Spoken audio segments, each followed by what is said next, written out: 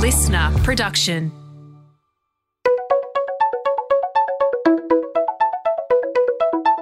Hi, this is Paul McIntyre. Welcome to the MI3 Audio Edition.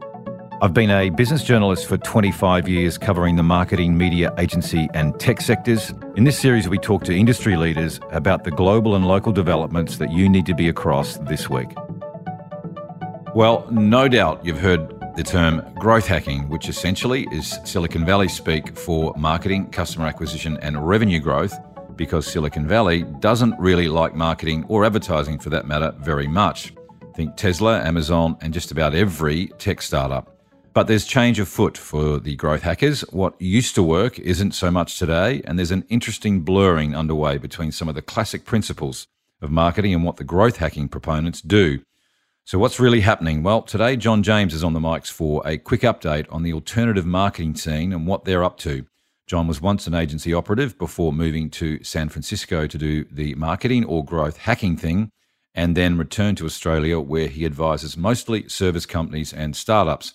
So welcome, John James. Good to have you on the mics. Before we get into the meat, let's have a quick history of growth hacking, shall we? Where, how and why it all started and boomed and where it's at today, because it is has been the predominant sort of online modus operandi, if you like, of how they've operated. So welcome, John, and give us the history. Yeah, thanks, Paul. And look, I just wanted to say a shout out. I love your work. I think it's some of the best journalism I've seen in the industry. So kudos to you. But yeah, maybe you should just keep talking, John. Why don't you just talk about that a little bit more? It's great. And also, I think, thanks for letting me be on the show, because I have a pretty unique perspective here, having lived there and sort of being through the tail end of some of that traditional phase of marketing, then all the way into today. So I think it all started back in like the 2001 .com boom. So we sort of take us back to the late 90s. Before we even get there, let me just jump in for a minute. I mean, I am right in the setup by saying that Silicon Valley and tech startups, marketing's a little bit of a dirty word. Growth hacking's a cooler thing for them to do. That's a fair reflection of what goes on?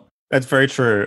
There was a lot of derision. Go back to 2 years ago, before all these startups started talking about brand, it was even a dirtier word. Now I think it's sort of coming around a bit as they realize that, these competitive factors are really eating at their core effectiveness, and they're all talking about brand now, ironically. So we've basically come full circle. Yes, righto. Good. So I just want to make sure we got that one right. So yes, get us into the roots of this. How did it all start? Well, yeah, look, late 90s, you're probably familiar with Tom Hanks's show, You've Got Mail. There was a lot of hysteria around where is the web going to go.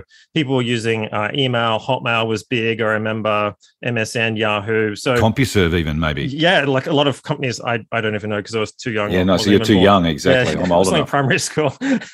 But look, I do know about the .com boom. I think it was in high school when it actually happened. But look, it was a funny time as a lot of money was going into these very, I would say, futuristic punts on where the internet would go, where the web would go, and the future of business. Much like the last couple of years, which is all coming down to crash as we speak right now. But look, ridiculous money going to these companies. The pets.com story is a pretty perennial thing that gets floated around. But they were just the poster child for this big crash. But basically, the market for a lot of these internet-based business models was probably a bit smaller and more infantile than a lot of the money that was funding them was trying to knit the story of this big thing. When you've got an excess of money, that money tends to get spent poorly because they've got to spend it. So the same sort of VC games go on. This is going to be a big thing, pump and dump schemes.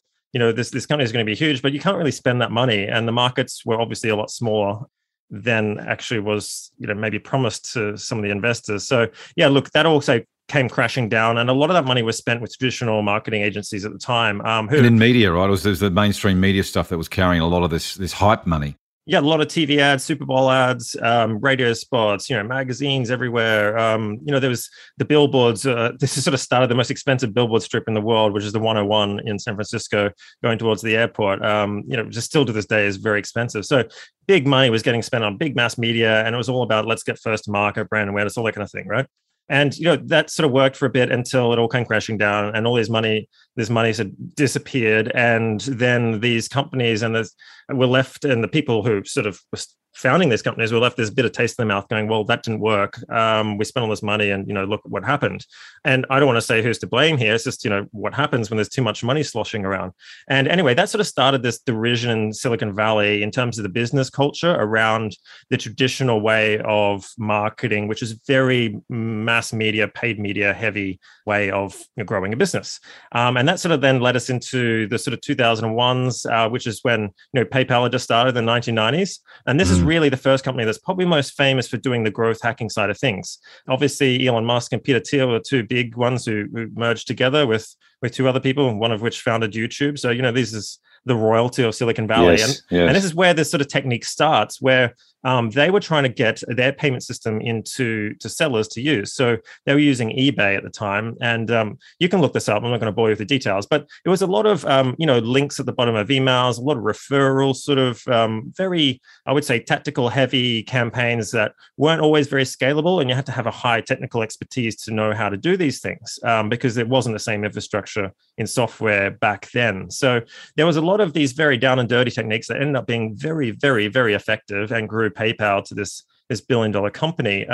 And that sort of was the poster child now for this new movement of like, well, we don't trust these marketing agencies. Look what we can do over here. They don't know what they're talking about. So, and that sort of really started this, I would say, this growth movement where the product people who are generally product engineers in software would then work together with some of the analytical people or the measurement people, and would work together then with some of the marketing people if they had them. And you would work as this cross-functional team, all aiming towards this one goal, which is your growth goal, which is whatever you want it to be, but generally user adoption or transactions or something very bottom of funnel that the whole team would work towards in a functional unit. And the growth movement has really come out of that cross-functional collaboration, aiming towards a North Star metric or an end sort of goal that pushes the company forward. And that's where it started in a nutshell. The person who coined the phrase growth hacking is arguably Sean Ellis, who co-authored a book called Hacking Growth, which is actually, that was about 2015 though, right? So is that fresh? Growth hacking was with the term really, because that's not that long ago. No, exactly. So he was doing this, though. A lot of companies are kind of doing this. It spread. I mean, these things take a while to spread through. Like PayPal wasn't really big until, mid 2000s. So yeah, look, this happened. And then he was working at Dropbox and everything. And it took him a while before he could then write the book and reveal some of these secrets. So it was a long time coming. But I think within those little in the know groups in Silicon Valley, this is the new method. It was validated and it started to spread very organically. And I think there's a lot of founders there that were just ignoring the traditional marketing because they didn't need to spend money on it. And so just talk through, you hinted at some of the tactical stuff that growth hacking does, but when you start to get serious and sophisticated about this, as many players have, what other things were at their disposal that they did in terms of growth hacking execution, if you like, tactics? Yeah, sure. So I suppose, when I say marketing to you, when I say it to most people, they instantly think advertising or they think promotions of some sort. Growth really is a combination of products, pricing, packaging. So your offering and the pricing is very interlinked with that.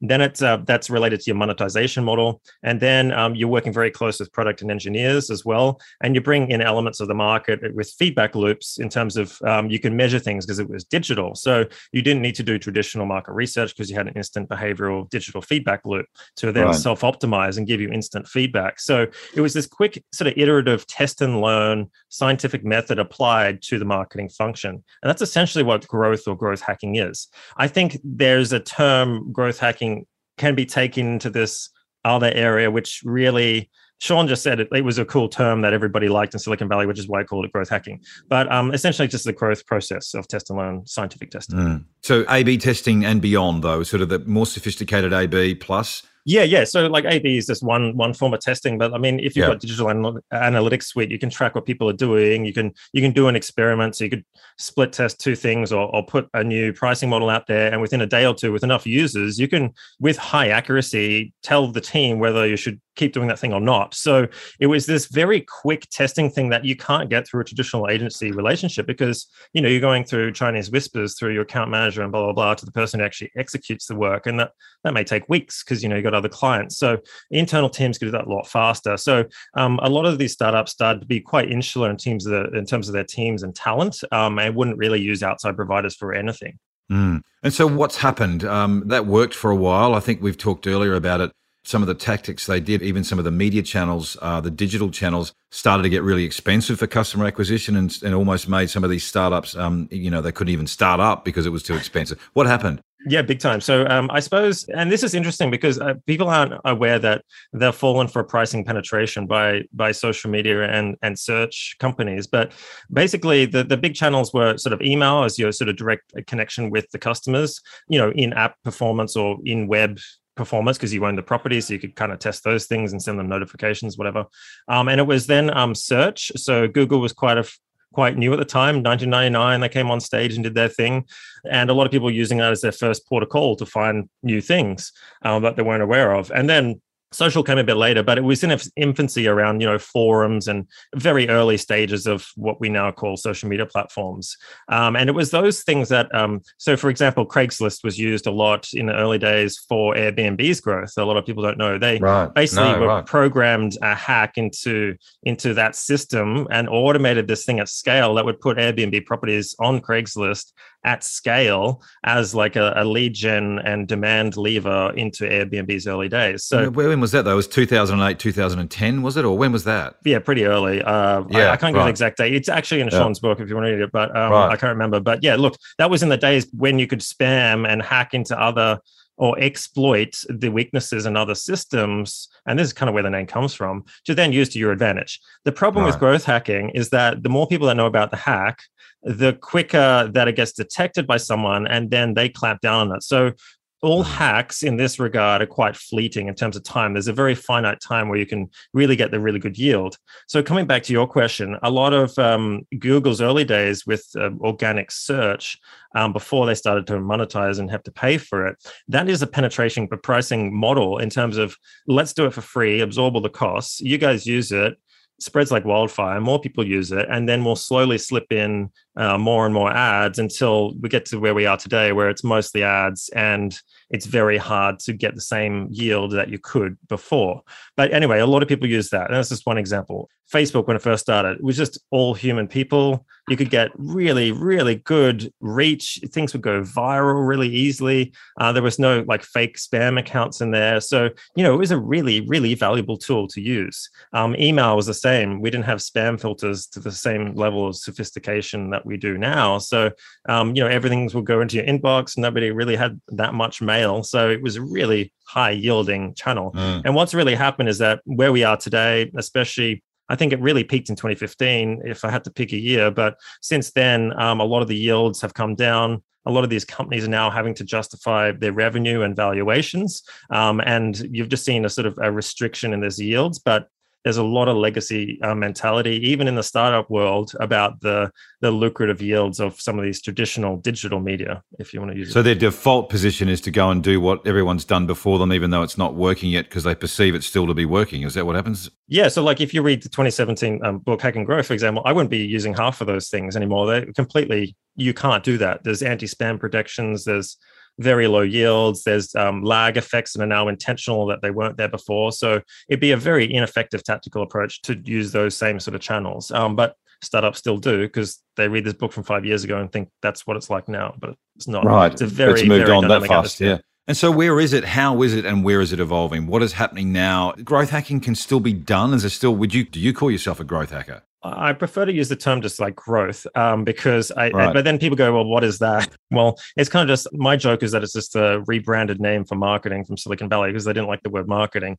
Essentially, It's the same thing. It's like, that's what I'm saying. I'm going full circle back to the 4 Ps, like product, distribution, pricing, and promotion, and using those all in concert together, and taking a sort of agnostic view about, these growth levers. And I think, what's happened in the last couple of years is that traditional marketers, they've been isolated into this very paid media promotional sort of box hole. And, the product has gone to, I don't know, internal teams, the McKinseys and consultants that come in and and Deloitte's and EY's and tried to do their hand at, some of the business level marketing, strategic marketing strategy, like poorly, I would say. And then, the pricing goes off to the finance team and it's all disconnected. And then the funny thing out of this is like marketing is the one that gets the blame for everything when it goes wrong, when they don't really, or not in control of the levers needed to do all this, because it's all interlinked. You can't separate these out. So I think, coming back to growth, it's this cross-functional piece between all these levers that have to work in unison before you really see that thing. So I use the term growth, but anyway. So then do we see, let's go with the term growth hacking, because it still sounds a little bit cool, doesn't it? So let's go with growth hacking versus your conventional marketing and marketers. Are they living in parallel universes, or are we starting to see some convergence? Well, look, I think, like I said, some of the focus now has gone back towards brand, right? So this is amongst the VCs and the tech startups. Yeah. So a lot of the big tech startups obviously are aware that some of the yields are declining, some of these other channels. So they're going to other channels and more traditional media to now, like if you look at Canva, there's outdoor everywhere. And like I know in my local area, in all the airports, there's ads everywhere. So like, I think there's a level of maturity where you get these diminishing yield curves with a lot of these channels. So, you can only grow so far before you saturate them, and you got to add another channel. And a lot of these traditional growth hacking channels have been saturated by a lot of these firms. The yields are declining. So they're going and doing the sums going, well, is our money best spent elsewhere? So that's why there's all this talk about brand, communities, owned media assets like, affiliate content sites and all that kind of thing. So yeah, look, the smart ones are already there. The ones that are trying to use a 2017 playbook to grow in 2022 are failing miserably. And even some of the big ones are noticing like a bit of a revaluation about how they spend the money and the teams that they create. So all these traditional marketing roles are now going back into tech. So, this does get us ultimately to this whole notion of, hacking and tactics versus building brand and building brand fast, building some brand fame fast to get awareness and consideration as you move through the, what you'd call the purchase funnel or the sales funnel at least. So what does good look like now in a tech startup context for marketing or growth hacking? What is the mix? What is the arsenal? Yeah, so I mean, this would change a lot for different stages of the startup and where they are and what their budgets they have at their disposal. I would say, though, that it's gone from, channel search, channel social, email, which is the sort of three bread and butter, and some blogs on the back end of that, which sort of play into the whole content marketing thing. The whole blog thing has been killed pretty substantially, so that's really hard to do now. So why is that though? So what happened there? What happened with blogs was de rigueur. So it's called a content quality filter. A lot of people don't understand what this is, but basically Google introduced this and we're testing it. Social media networks do it now on your posts. So regardless of how famous or big you are, your content will be tested by people who visit it over a period of time. And if it's not good or holding up to expectations, it will sort of be bumped down. And that discretion the ratchet has been turned up a lot compared to what it used to be. So the way of like hacking the algorithm used to be to create all these blog posts about every single question or query that anybody inside that product category could ever have, and write a really cool piece of content about it, publish it on your website as a blog, even though you may own that website as a business or not, or it's on the back end of your website, it doesn't matter. And that in the aggregate, while it would only get a tiny bit of traffic, if you did that like 100,000 times, you'd have crazy amounts of traffic that's quite qualified coming into your site. And obviously that was the hack. Google went, okay, well, we don't want that because we want to sell ads. So let's turn that down and limit those factors. And then I don't want to get into the details, but like that's why it was big, and that's why nobody talks about blogging anymore. So yeah, that's just one example. But yeah, I would say the mix is turning to more, outdoor, I would say. What else? Owning communities is really big right now. So people are talking about, and there's providers who can do this, but Slack channel groups, there's all these other platforms that you can create your own sort of community with webinars and video content and stuff, like an exclusive community. Substack's really big right now, which is sort of blurring between, newsletters and like a bit of your own content sort of community system. There's Patreon, there's heaps of places like that now. So there's some really good communities. If you can get in them and infiltrate them, that will get you really good target markets. Newsletters, so you can sponsor or do a sort of content thing with somebody else's newsletter. That's always a really good way of doing things if you want to get a specific audience. These are high touch tactics though. Yeah, podcasting, who would have thought? But they're high touch. Let me tell you, podcasting's high touch. It takes a little bit of effort to do it well. Which is why it works. Yes, right. Fair point. High touch, though. So if you're talking about conventional marketing or even startups trying to get somewhere fast, this requires a lot of effort. Well, exactly, which is why it's all sort of getting categorized as brand, because it doesn't give you instant attributable results in a digital analytics sense back into your acquisition measurement system, right? So search, right, back in the day, really easy to go, okay, someone clicked on this, searched this, went to a website, checked out, or did this action, directly attributable. And there's this legacy mentality now that's still there in the market. Everyone wants to measure everything to the nth degree. Facebook system, when it came out, ads was like, you can measure every single person coming to this thing, doing this action. Okay, so that cost us $5. We got an acquired customer for X. So unit economics, you go to your investor and go, hey, we can get customers for $5, give us another $1 million and we can ratchet this up. So there we go, okay, here's another $1 million. Now that's becoming a lot more blurry because of the whole privacy saga. So they've had to sort of blur those things. And that has been really the death knell for that approach or that way of thinking in the startup scene and tech scene.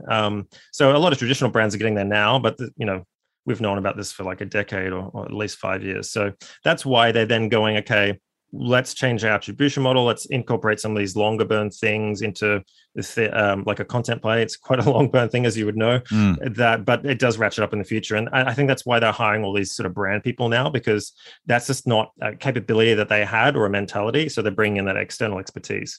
So when you say they are hiring, who's they and what are you seeing there? This is the startups and VC companies sort of encouraging these startups to hire traditional brand or marketing people. Is it traditional brand and marketing talent that you're talking about, capabilities? Well, yeah. I mean, I'll just use one example. A really good brand person used to work at Coca-Cola, FMCG, Yelena. She last year, probably a year ago, a bit more than a year ago, was hired as Miro. Miro is this digital whiteboarding program that a lot of people use. It was really big during the pandemic.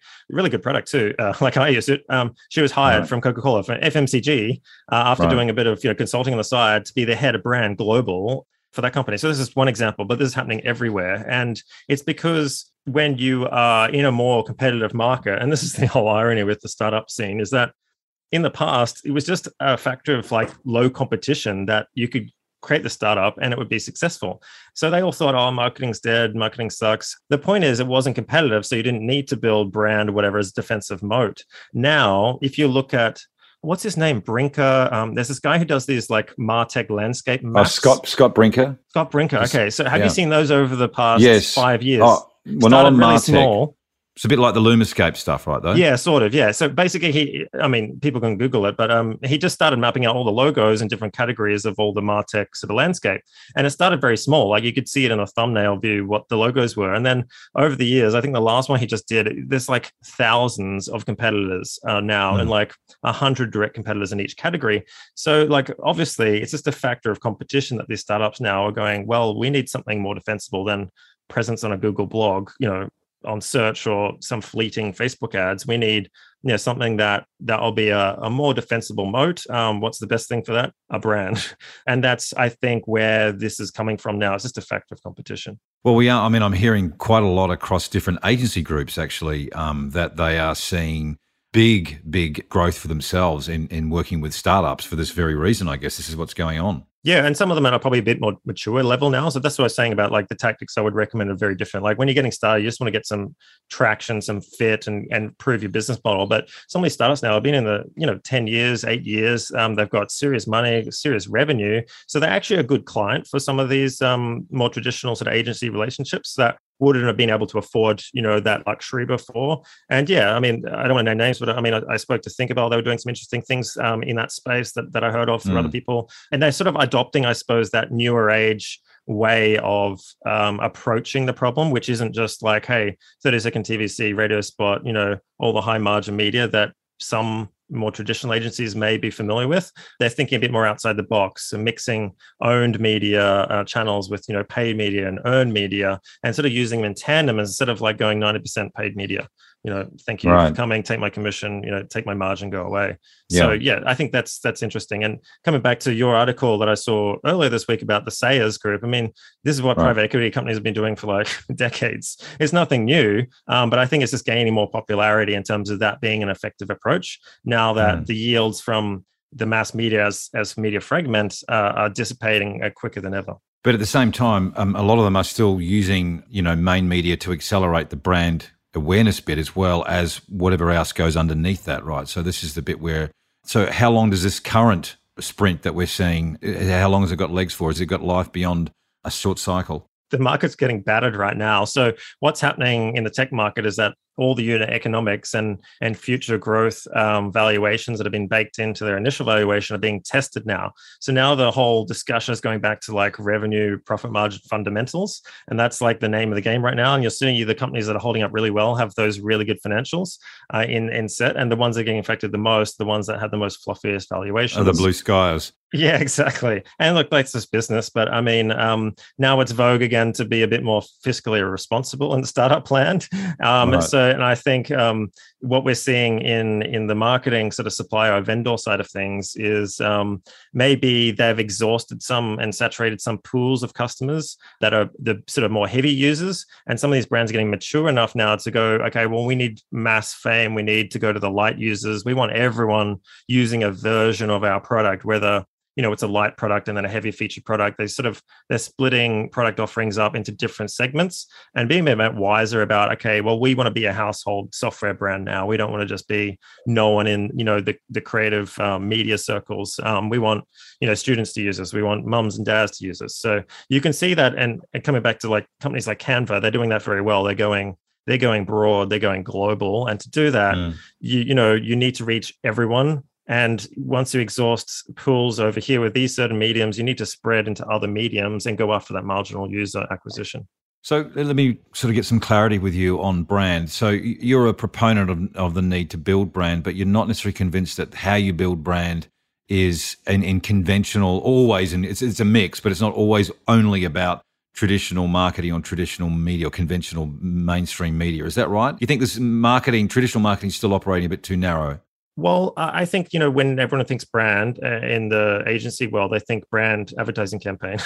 And obviously agencies like that because it's the highest margin, lowest accountability campaign they'll ever run, right? So it's like, great, good margins. And then if it doesn't work, doesn't produce sales, I won't be blamed because we're building the brand. The best way to build a brand really is through adoption and usage, right? Behavior can change perceptions. I mean, this is science. Ross was just talking about this the other day from Asahi. And like just last week, I went to I can't say who, but a very large publishing group in the country who were saying, oh, look, here's our case for advertising using all these different channels that they owned. And, the perception that this is a favorable category brand went up by 2%. And, all these kind of perception things. And I'm like, well, I know for a fact that you don't need to do that. And that's like science has sort of almost debunked that. So, cool. But that's the incentive. And that's the sort of narrative that they sort of sell. And of course, they're an ad media company. So, but just be clear there, you don't think then that sort of some of these, which a lot of brands still use, marketers still use as brand uplift studies, brand awareness, you don't think they have a link to a growth agenda at all? Increasingly, there is arguments saying that they do, but you're not buying it by the sounds of it. Well, look, you can build a brand by selling and getting people to use your product. So what the growth industry does very well, and this is software, so I can't speak about other products. It's not always possible, right? But one of the things they do well is like a free offering or a ladder or a leg, a foot in the door sort of product that can go out to the masses, gets people using you. You don't make any money off it, but the variable cost of software is like negligible, close to zero. So you can do this, but like you can get a lot of adoption with a free product. And that's what Canva did, for example. That's what Hotmail did. And that's why the thinking is very different because that's sort of product sampling / distribution thinking there. And then you can upsell a segment of those people to a higher tier product and a higher tier product. And again, I just want to iterate, you can't do this in FMCG, right? There's only so many sort of, you want to sample your meat pies. There's only so many shopping centers you can have someone cooking up meat pies and footfall that will go past that. So I'm not saying that that's not. And it gets expensive. Yeah, exactly. It's inherently unscalable. It's very scalable with software. I just want to say, like, I think we can use the best of both worlds here in different contexts. And like, I understand how brands work and that, sometimes you do need to advertise to get your brand out there. I mean, FMCG, you're in an area of perfect competition almost. I mean, you are looking for those marginal increases in your market share and penetration. So you probably have to go to some of these mass media companies and spend a lot. So I'm not discounting that. I'm just saying perhaps we can take some learnings from the brand world, and then you don't always have to start with a brand advertising campaign to build your brand. There are other ways. Like, let's think a bit more out of the box when it comes to that. And yeah, that's what I'm a big proponent of. Good perspective. So what next then, John, as we wrap this one up? What do you think's coming? You hinted at, the pressure that's back on startups and VC because of some fiscal responsibility, and they're under pressure now. The stock prices are on the down at the moment. So what do you see happening in the next 12 months, 18 months across the board, but particularly in the area of whatever we call growth hacking, but beyond? How does this play out? Well, the big buzzwords at the minute is, coming back to what I said before, communities, owned media, right? I was just talking to the Flipper CEO the other day, and he's seeing like huge demand for people buying media assets that they can use and leverage as an ownership thing. So instead of renting audiences, which is what advertising is, you can own the asset, manage the asset, and use it for your own sort of customer acquisition process. Well, let's step back a bit. For those that don't know, Flipper, it's a marketplace. Explain what Flipper is and what you're seeing being traded. So digital assets, they say, and businesses. So, for example, if you had a blog that was about biscuits and it had a lot of traffic and you had a big email list of subscribers and stuff, you could package all that up and then sell it on this marketplace to someone like, say, Arnott's, who might want to buy it and use it. And maybe it's not explicit that there's an ownership there between Arnott's and this blog, but you can use that as your audience that you own. You own all the cookie data and everything. You could then put your Arnott's ads on there. You could then use those emails and do an offer. There's lots of things you could do to leverage that asset. So acquiring owned assets, if you like. Yeah, exactly. I mean, you can build them from scratch, but they sometimes take a while, right? Depending on how good your team is. And then someone has to manage them and grow them. So what I'm seeing is that a lot of people are going to that sort of own media thing. So they don't have the reliance in terms of their cash burn on these more expensive renting of audiences. So that's one thing I see that's really big. Content? Yeah, so obviously you need content to then create these kind of assets, right? Otherwise, what's the point? So content's really big. And I think it's going away from written blog content, as I've already mentioned, to more rich, harder to copy content, which is, video, podcasting. It's really hard to, and I was talking to my producer about this, you can't fake a video, the sincerity of a video. It's really hard. But I can easily copy someone else's social media post that I know is popular, rehash it, pretend it's mine, and get a lot of fame out of that. Right. So I'm seeing sort of more of those higher friction medias coming into the fore because that's a lot of deeper connection. And I see traditional media, like let's going back to outdoor and things like this, direct mail, chunky mail sent to people's inboxes. Right. Why the hell startups aren't using that, especially direct to consumer startups who have their address, is beyond me. It's like, stop spending money on Google Ads, send them a piece of chunky mail or something, like idiots. Well, ironically, Google's doing it itself. It's actually doing in-mail, like physical mail programs, which was direct marketing before digital came along. I know. So that's what I'm saying. Like, if you take an agnostic media view of this, it's like you can really easily ignore because of where you come from. Like, say I was a digital person, I'm going to ignore traditional. If I'm traditional, I'm going to ignore digital. If I'm growth, I'm going to ignore some really lucrative, traditional media channels. So if you take an agnostic view, you think a bit more broadly and you go, actually, let's go against the grain and go back to what's old school. So coming back to your question, I'll be looking at all the mediums that people aren't using, that are not popular. And that stuff, just like the 80s fashion that's coming back with mullets, will come back in fashion again, right? And so it does these cycles. So I'm always chasing yield when I'm making these decisions and testing things out and seeing if it's effective. And I think, if you don't do that, you're really overlooking a lot of opportunity. Great conversation. I could keep going, John, but I think that this is a sufficient tease for my audience to go, we need to know more. It is fascinating. What's new is old and what's old is new, and everything goes round and round, doesn't it? It's extraordinary. I was saying the other day, you're getting a bit old. Like, I'm in my sort of mid to late 30s. You're getting old. Oh my God, are you that old? No, older than I was before, but yes. But I'm just saying, like, you're old when you see the cycle that was your youth come back in fashion again. And I think, you're getting along when that happens twice. Yes, right.